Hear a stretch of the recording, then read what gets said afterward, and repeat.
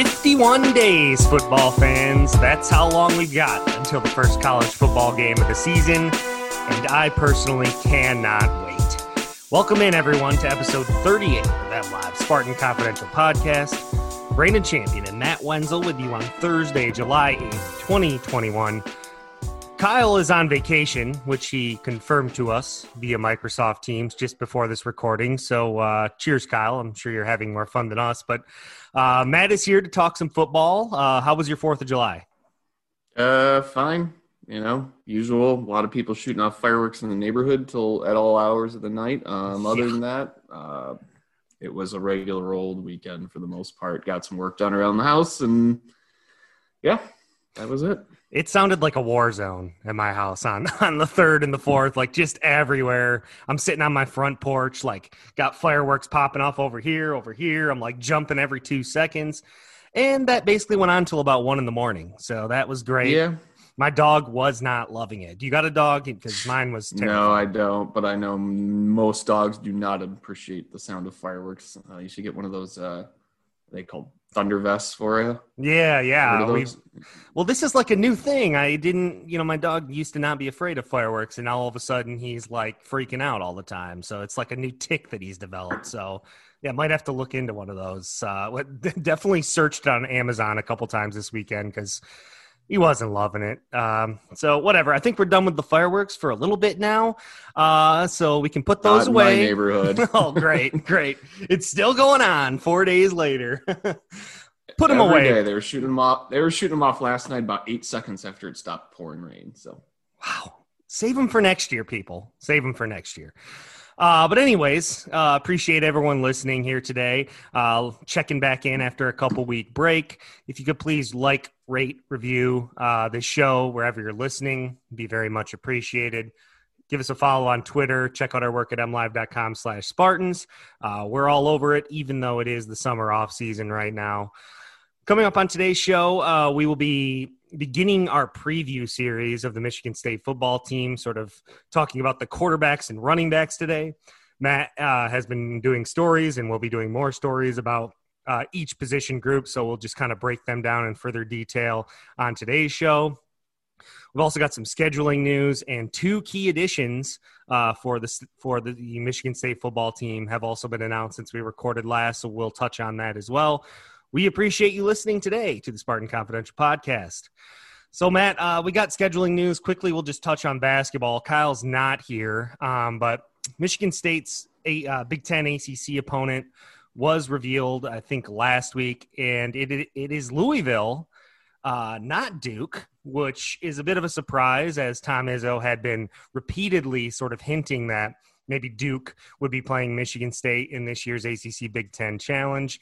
That's all spawning from Duke saying they're going to play a return game at the Breslin Center after the Champions Classic was moved to Cameron Indoor last year. So I think Michigan State fans, it seemed like even Tom Izzo was planning on having Duke come to the Breslin Center in what it would turn out to be Mike Krzyzewski's farewell season. That will no longer be the case, as Duke is instead heading to Ohio State, and Michigan State will host Louisville for the 4th time since 2012, which is an interesting thing there. I mean, I remember 2015, they played in Syracuse in an Elite Eight game, which Michigan State won in overtime to go to the Final Four, and they've since met twice in the ACC Big Ten Challenge. In 2015, the following season, in East Lansing, where Michigan State lost, and then during the 2018-19 season, where Michigan State won at Louisville. So this is a matchup we've seen quite a bit recently. And while I was really hoping for the Duke matchup, and we got a lot of narratives on Twitter talking about Coach K dodging the Spartans, and he's afraid to play at Michigan State in his final swan song year, I may have fed into that a little bit because it's fun. I mean, it's probably unlikely. I would think that the chances, and I think Kyle would agree with me, that it seems like the chances that Duke is going to play at the Breslin Center this year is very unlikely, considering the schedule they already have.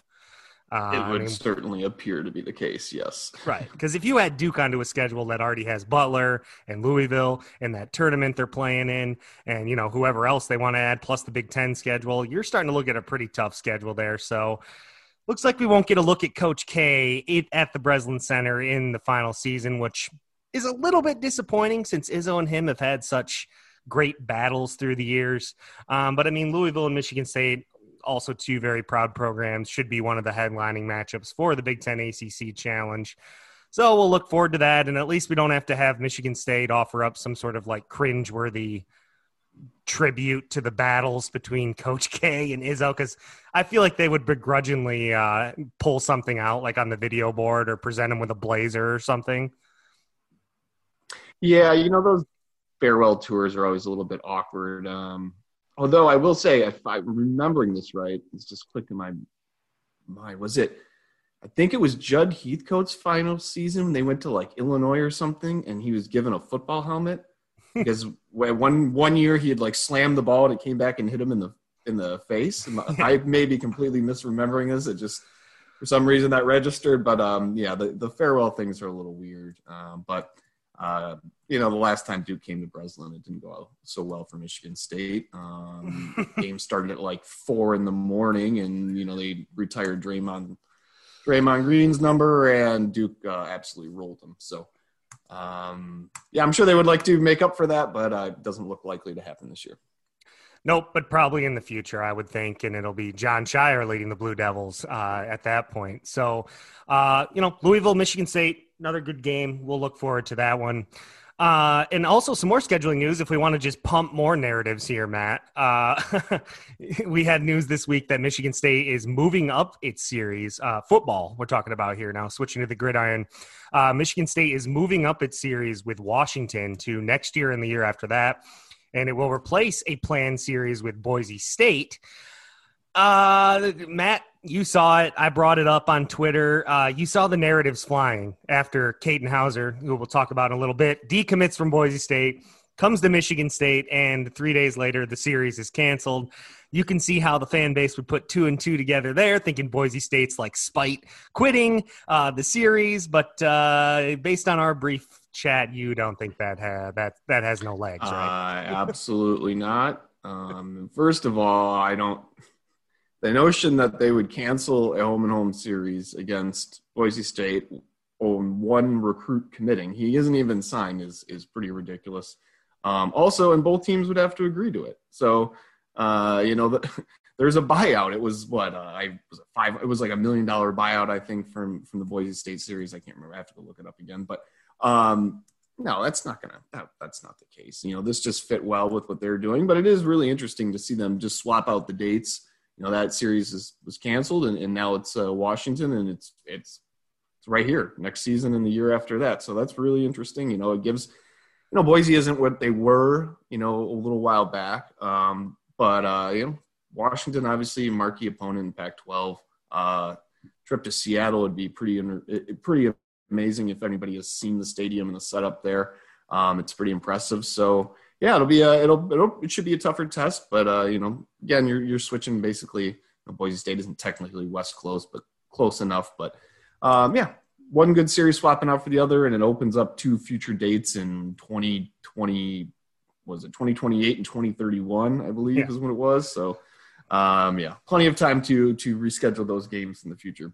Yeah, and Washington plays Michigan this year, so that will be interesting. It's sort of like a primer for Michigan State fans.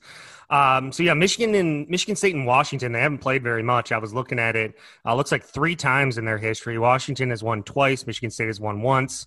Looks like they played in East Lansing in 1969. Michigan State won that game. The following year, they were in Seattle.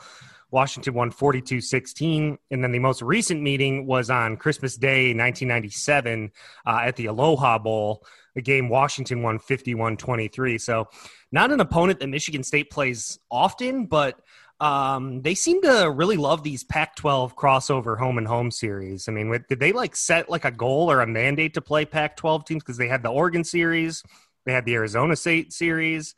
Now they've got this Washington series.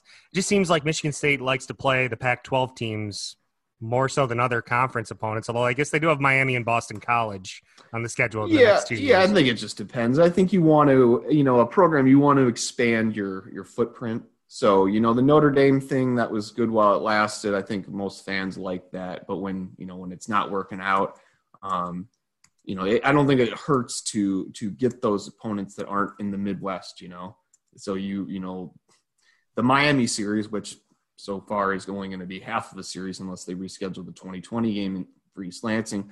But yeah, you get Washington, you get, like you said, Boston College, you get on the East Coast, not that they're never there with, now with Maryland and Rutgers. But then the future, Oregon again and BYU, the makeup game in 2032 that you should all set your calendars for. Yeah, it doesn't hurt. I think that helps you get a little bit more exposure, but I think we know from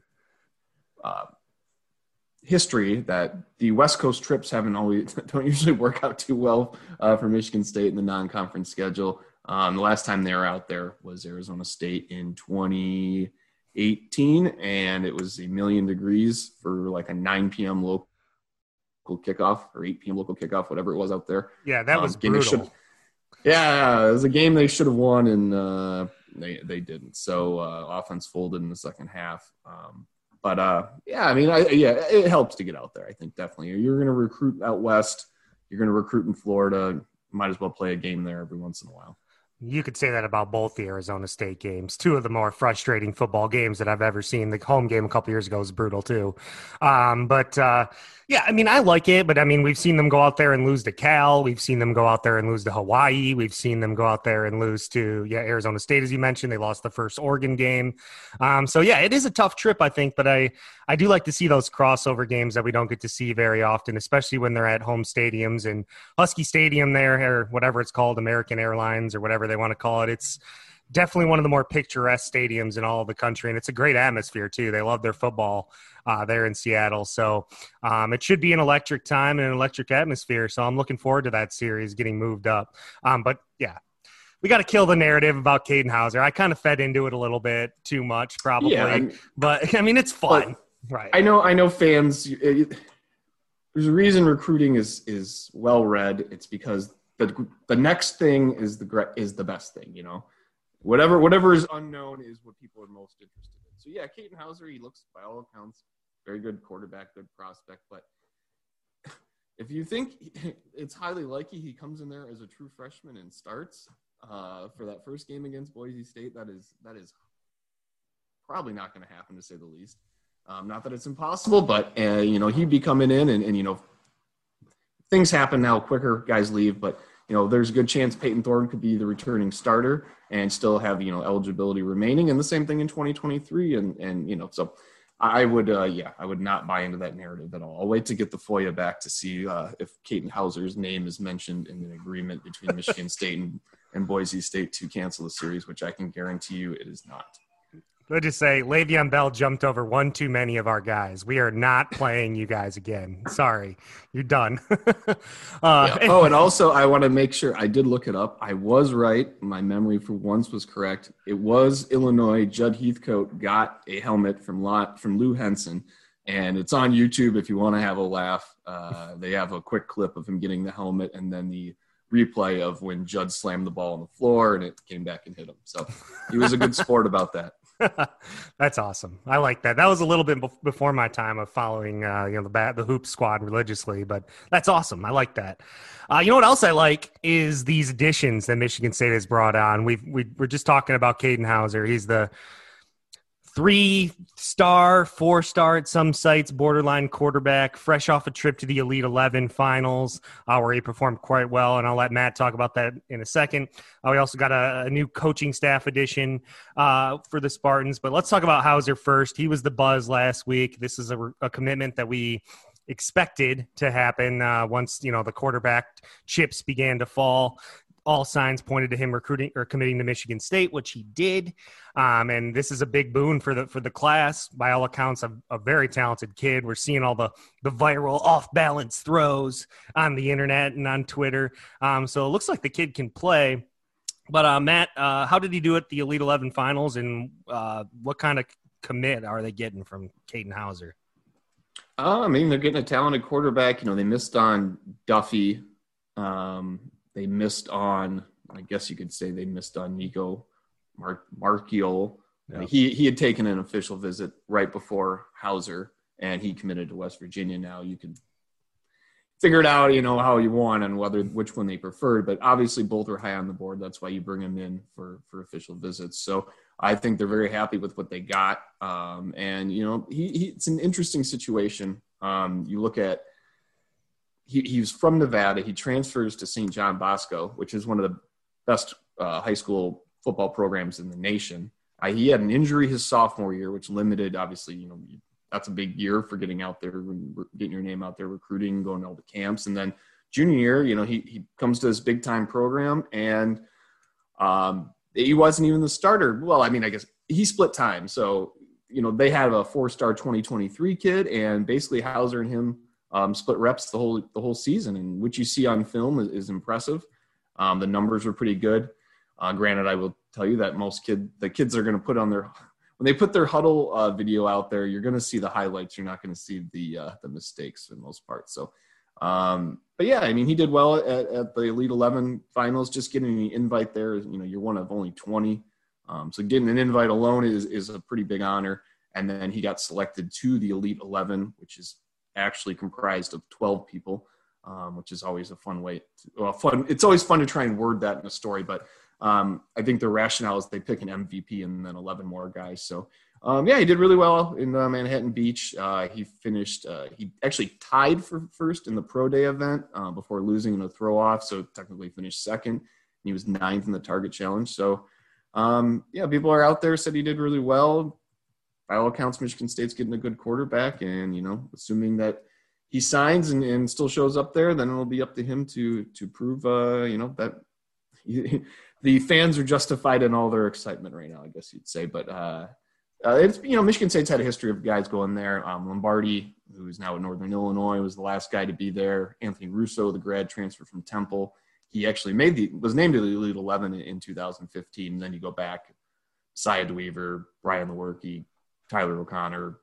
These were guys that were competed in the finals but weren't named to the Elite 11. But they've had about, I think, 13 guys, if you count Russo, in that event. And then, as far as Caden Hauser, he's a guy who's going to, like you said, we don't really expect him to come in and start next year. I suppose it's possible depending on how this season goes, but definitely one of the higher end quarterback recruits that Michigan State has pulled in a while. And it's nice to see Mel Tucker do that. And speaking of recruiting and on the recruiting trail, the football team, Mel Tucker, also adding Detroit Cast Tech's legendary head coach Thomas Wilcher to the staff. He's going to be I love this title. It really cracked me up. Director of Community and High School Relations, which to me just screams, I'm going to help you recruit kids in Detroit. But what did you think of this? What did you think of this hire?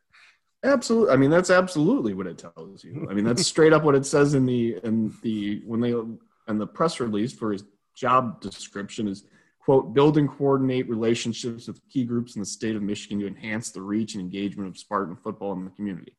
Now, first of all, Thomas Wilcher is one of the most accomplished and respected high school coaches in the state. So, his name is known, all over the state. So it's not just Detroit, but it's pretty clear where the bulk of his emphasis is, because he's a Detroit native. He's been the head coach at Cass Tech for the last 24 years.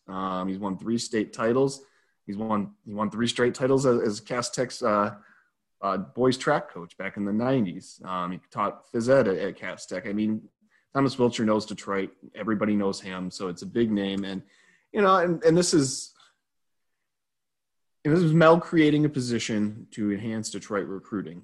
And, he said it the day he was hired when we were talking to him off the stage. He got asked about recruiting, and, he said, we got to win Michigan. We got to win Detroit. So, obviously, last year's recruiting cycle, they got guys from the area, but, that recruiting cycle was obviously complicated due to COVID. So now as things open up, become a little more clear. And obviously, Thomas Wilcher has connections, and that can only help Michigan State and Mel Tucker. And I think it's obvious the relationship there. There may have been some issues, with the fallout from Curtis Blackwell.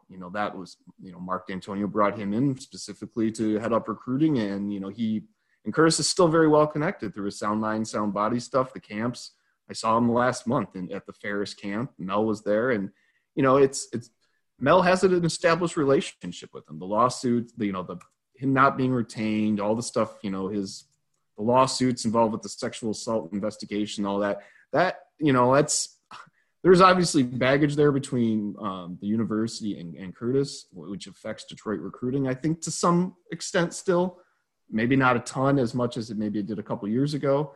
But I think there's still something there in at least establishing, Mel and the new staff being able to, hook up with these guys and create ties.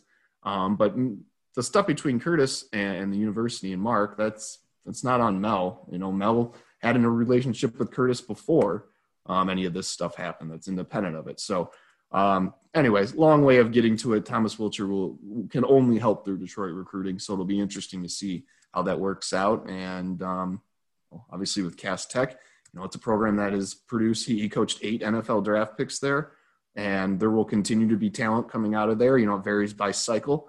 And that there's actually a little bit of a complication with hiring a guy in the off-field role, but you'll see definitely him be involved in recruiting in Detroit. And again, that can only help him. And he's comfortable in the green and white. So that's a plus there. Same colors. And to clear it up, because he is an off-field, he's not one of the 10 on-field coaches. This was the thing that kept coming up yesterday. There's an NCAA rule about individuals associated with a prospect that basically says you hire a guy for a non-coaching position, which means, a role like this or an analyst or something like that, not one of the 10 on-field coaches. There's basically a 2-year window on the front end and the back end where you can't have a player who would be associated with this person. Kalen Gervin is the last scholarship guy Michigan State signed from Cass Tech. That was 18, so he's out of that window. They do have a redshirt freshman receiver, Sebastian Brown from Cass Tech, but he's a walk-on. He was brought on, I think, right before D'Antonio retired. So Michigan State got a waiver for him because it really doesn't have anything to do with this. So basically, Michigan State can't sign a Cass Tech guy in the 2022 class without it being a violation, but they can in the 2023 as long as the guy isn't an early enrollee. So anybody worried about that, that preventing Michigan State from recruiting Cass Tech in the next couple of years, there's the answer.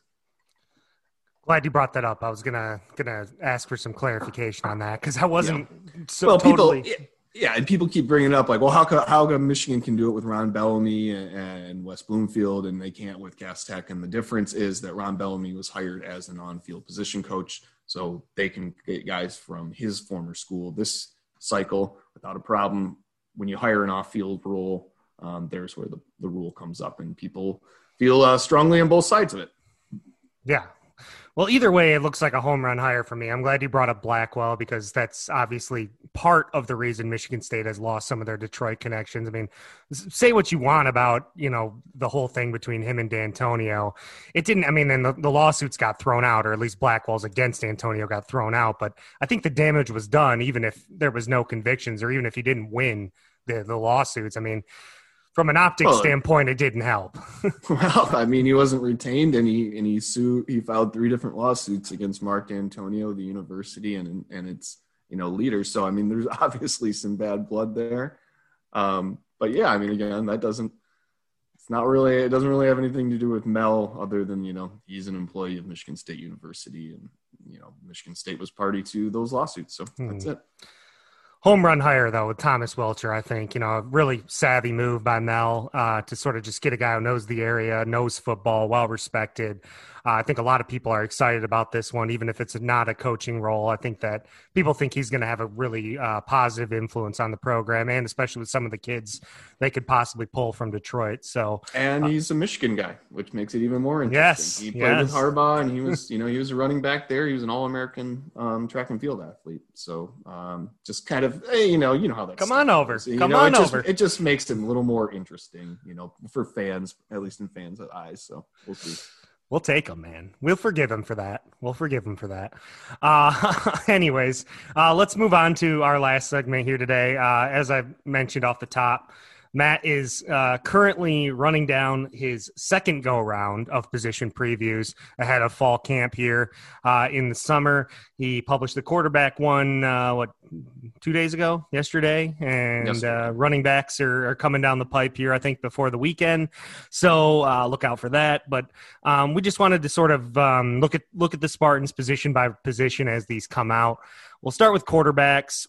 We know it's probably between Peyton Thorne, who started at least one game last year and got experience in others, and it's going to be between Anthony Russo, who is the transfer from Temple. Rocky Lombardi, as Matt mentioned, has transferred. He's gone. He's in Northern Illinois. The other guys haven't really played. And you've got the true freshman Hamp Fay. So we wouldn't really expect a whole lot from him either this year, although I know a lot of people like him as well. So we've got a fall camp here. We had the spring ball. Heading into the spring, I was in the camp that maybe they brought Anthony Russo in to start. I thought that he was going to be the starter. But then we watched the spring game, we watched spring practice, and it seemed maybe like Thorne maybe had a little bit of a leg up just because he'd been in the system longer, and that's obviously going to be an advantage for him. How do you handicap the competition as of right now ahead of fall camp? I mean, that's basically it. I think, it's Peyton Thorne is now the only quarterback on the roster who has taken a snap for Michigan State. So he's more the youth, although he's now a redshirt sophomore. He's only played in 4 career games. One of them was basically put in the very late in garbage time to hand off the ball. So that's the inexperienced, the youth, I guess you'd say. And then Russo's got all the experience, 16-10 record as a starter at Temple. This is a 6-year guy. He's taking advantage of the extra year given everybody due to COVID. He's third in Temple history in completions, yards, and passing touchdowns. Big arm. He's 6'4", 245. He's a big guy. He's, your typical pro-style quarterback. Not that he can't move. I think he had 7 rushing touchdowns at Temple. But after the spring game or open spring practice, he basically said, yeah, I can get out there if they need me to move a little bit, but I know what my scholarship is for, and that's to stand in the pocket and throw the ball.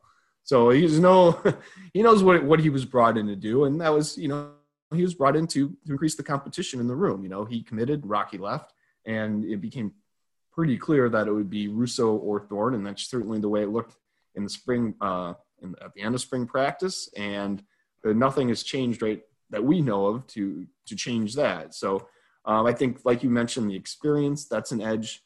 Well, experience in the system, in Michigan State system under Jay Johnson, that's an edge to Thorne. He spent a year in it, although it was a really strange season, obviously.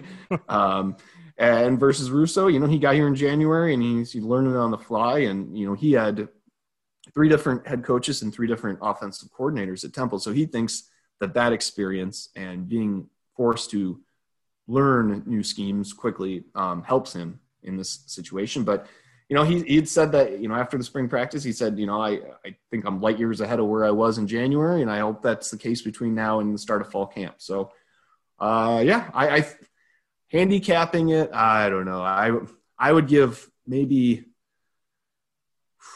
I don't know. I mean, I was thinking 60-40 Thorne. Yeah, right yeah, but I don't know. I think maybe something like that. Maybe it's really close. I wouldn't put it 60-40. I think it's even closer than that. I don't know when we'll get an answer on who will be the starter.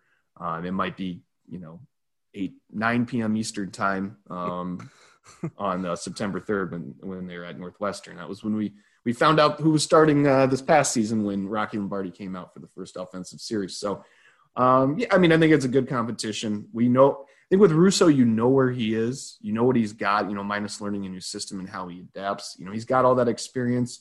He can throw the ball. He's got a big arm. He's also turnover prone, 28 or 32 picks in his last 28 games. He admitted that at times he tried to do too much, but he's ready to play. He's ready to contribute. I think there's a slight bounce. Like if Thorne is right there and it's neck and neck, do you give him the job? Because then you're building for the future, because Russo would be a 1-year stopgap. And this is it for him in college versus Thorne having the remaining years left. So, it'd be interesting. And I think Thorne maybe has more of a higher upside just because you don't know he's really capable of yet, because garbage time against Iowa, he got in for replacement duty against Indiana and Ohio State, and then he got the start at Penn State. And, we all saw in the second quarter there is potential there. There are 3 touchdown passes in that quarter, and he's a mobile guy, but still we don't have enough body of evidence to know really what his potential is. So we'll see. Yeah, I mean, that was his first career start, the Penn State game. I think that's the one where we all sort of opened our eyes and went, oh, maybe this guy can play. I mean, 325 yards, 3 touchdowns, the interception. I mean, we saw most of that game in the second quarter, and then the Spartans kind of waned in that game. But we saw the potential there. And I do think that we need to talk about Anthony Russo in terms of, he's got experience, but, 32 touchdowns to 44 or 32 interceptions to 44 touchdowns in his career. Last year, he had 6 of them in 3 games. And when you're talking about a Michigan State team that struggled with turnovers last year, I mean, what didn't they have 5 of them in the season opener or lost to Rutgers? 7. 7? Oh, it was 7? 7. Good God. It was worse than I remembered. Clearly, I tried to block that out. It was 7 turnovers. Oh, my gosh. It's worse than I remember. Anyways, inconsistency, this is from your story. I mean, Michigan State quarterbacks have 41 interceptions combined in 33 games spanning the last 3 seasons. And Russo, as a veteran guy who struggled with turnovers through his career, I mean, that's a good way to get benched quickly. Because if you're out there and you're throwing picks and putting your team in an adverse situation, you're not going to last long on the field, especially if the competition is as close as we think it is. Yeah, that could easily be the deciding factor. I mean, and often is in a lot of quarterback competitions is who's going to make the fewest mistakes. And I think what's been pretty clear, anybody who's listening to this knows that Michigan State's offense has not created much margin for error in the last 3 years. It's been bad, and the turnovers obviously haven't helped. So they're going to need whoever is the quarterback to do a lot better job taking care of the ball, to give themselves a chance to win. And then, obviously it doesn't hurt when the running game, if you have an actual running game that takes a little bit of the pressure off the quarterback and yada, yada, yada. So, it's interesting. So they'll have a different starting quarterback, season opening starting quarterback for the 3rd straight year. It's a matter of figuring out who it is. I would give Thorne the slight edge right now. But we'll see what Russo can do, between now and 2 months. What would you say the chances are that we have a situation where both quarterbacks are playing significant time? I don't know. That's a good question. It would be interesting to see that happen. I wouldn't say it's out of the realm of possibility. I think when we asked, really dragging my memory now, I think when we asked Jay Johnson about this last year going into the season, he said it was a possibility, if I recall. And I mean, that's what ended up really happening, but only because Rocky was not playing well and throwing too many interceptions. And that's when Thorne came in, but there was never that situation where one guy comes out and starts the game, one guy gets the next series. That was never the case. So I think every coach would prefer to be all in with one guy. I think that makes things a lot easier and smoother, but sometimes the situation might force you to go outside of that and try something different. And maybe that's the case. And not to be remiss, those are not the only quarterbacks on the roster. So we have Hamp Fay being the newcomer, Noah Kim. He took a red shirt, didn't play as a freshman last year, and he actually looked good in the open spring practice. Mm-hmm. He had leapfrogged Theo Day for the 3rd spot on the roster, and he connected well. I think it was Ian Stewart. He had a couple good throw connections with, but younger guy, 6'2", 180 pounds. So the frame is a little bit of a concern in the Big Ten, even if he was to, have the best arm talent. But he did post a clip of him, some impressive bench press numbers from his home gym or wherever it was recently. So, so I think, you go in and I guess you always leave the window open for somebody else to take the job that you don't see, but I would be shocked if it wasn't Thorne or Russo. And if it would, Kim or somehow Hamp Fay was to come in and do that, would be obviously a huge surprise. Let's move on to the running backs, because that's, I think, a position where Michigan State has really reloaded, and at this point, I think has a lot of quality depth. I mean, Michigan State has not been able to run the ball really in any of the last 3-4 seasons. Last year, they were 121st in the country in rushing the football at 90 yards a game. I mean, 122nd at 91.4. Okay, I guess I got a slightly different number here on this site, but I have, like that's brutal. I mean, Baylor, Louisiana Tech, Purdue, Louisiana Monroe, UMass, Mississippi State. Those are the only teams behind Michigan State in terms of total rushing, at least at the list I'm looking at here. I mean, that's not good enough for a Michigan State program that for years and years and years has had quality running backs, whether it's Lorenzo White or Javon Ringer or Le'Veon Bell or Jeremy Langford or, take your pick. I mean, TJ Duckett. Michigan State has had running backs through the years, and it's been a position of strength, especially when the team is good. They've always got a good running game anchored by a great line and a good running back. And lately, that just has not been there. And it's been to the detriment of the entire offense, as we've talked about. You mentioned briefly in the quarterback discussion, quarterback's best friend is a functioning run game, because then the defenses can't, focus on one thing. So we've got a lot of guys that could potentially see carries this year. I mean, last year, it wasn't good last year. I mean, I'm looking at it. Let's see. Connor Hayward got 65 carries at 200 yards. Jordan Simmons, 56 carries, 219 yards. Those were the leading rushers on the team. Elijah Collins completely disappeared. So we've got Harold Joyner III from Auburn as a transfer who's come in. And I think most notably Kenneth Walker from Wake Forest is coming. And he's probably the presumed starter. Would you agree? I think Walker has a very good chance to start. Yeah, I would put it at Walker or Elijah Collins. If he can have a bounce back year, because when we talked to him in the spring, he got diagnosed with COVID last summer, and he just said he wasn't the same after that. It took a while to get back. He wasn't where he needed to be, and I think anybody who watched the 2019 season, then watched what happened last year.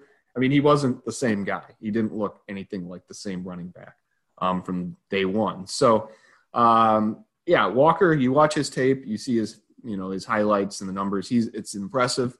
He's got the ability to dig in and get some yards at the line of scrimmage. He shows good vision. He's also, big play threat. He averaged, I think it was 5.3 yards per carry in 2 seasons at Wake Forest.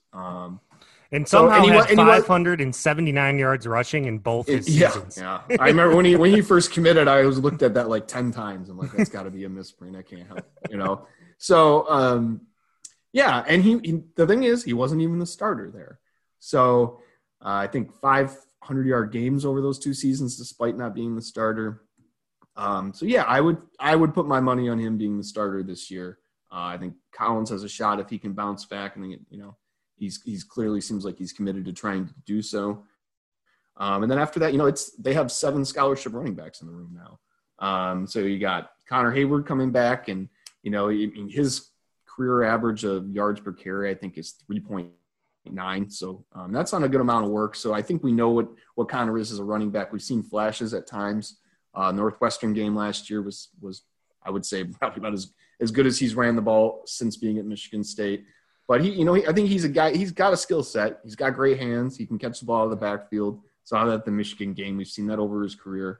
Then after that, Donovan Eaglin. He didn't play as a true freshman last year.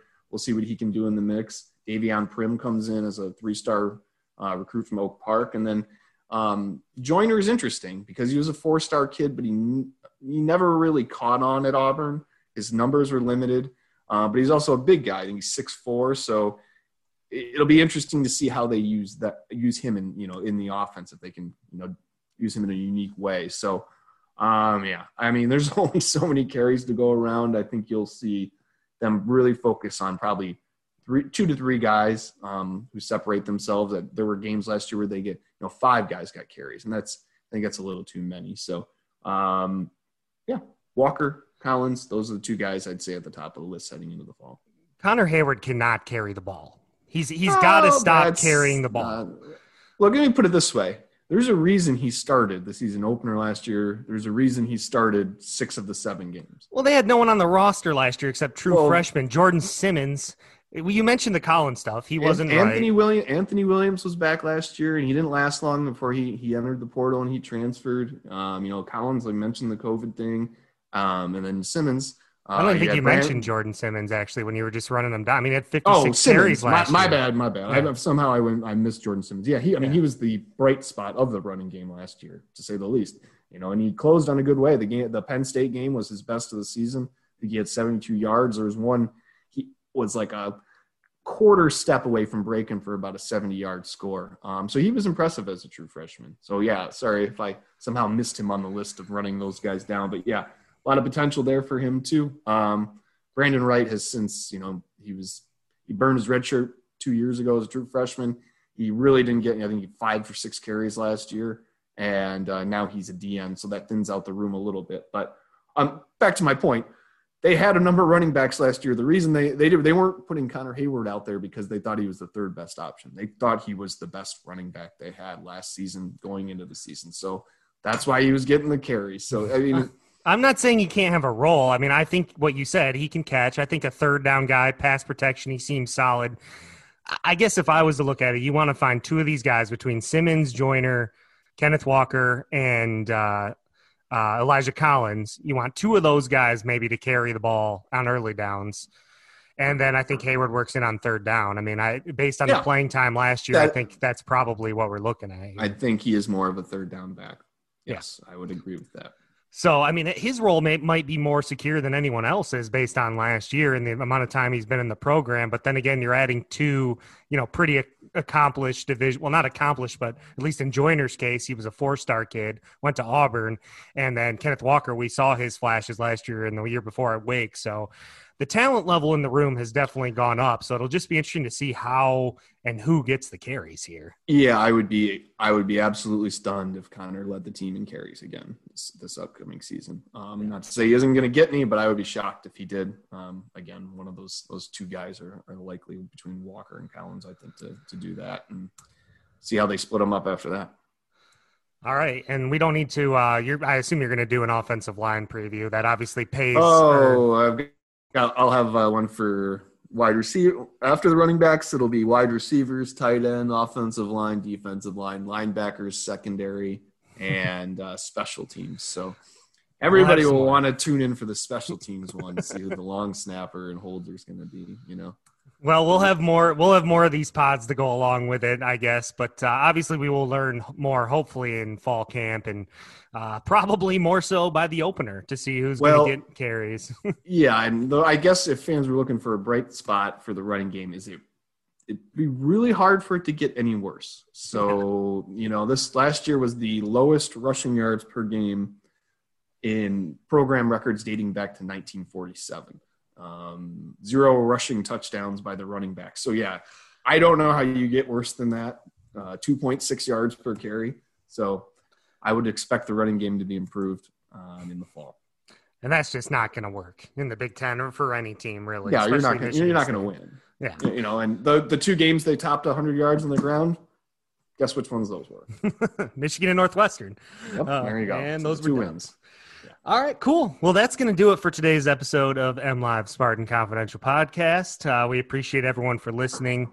Again, if you could please rate, and review the show, it'd be very much appreciated.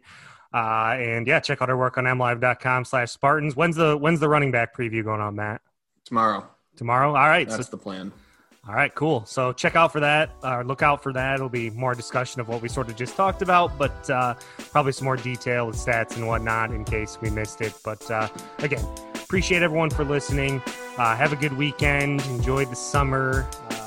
Dodge the rain. I'm sure we're getting more of that. But until next time, thanks for listening, and go green.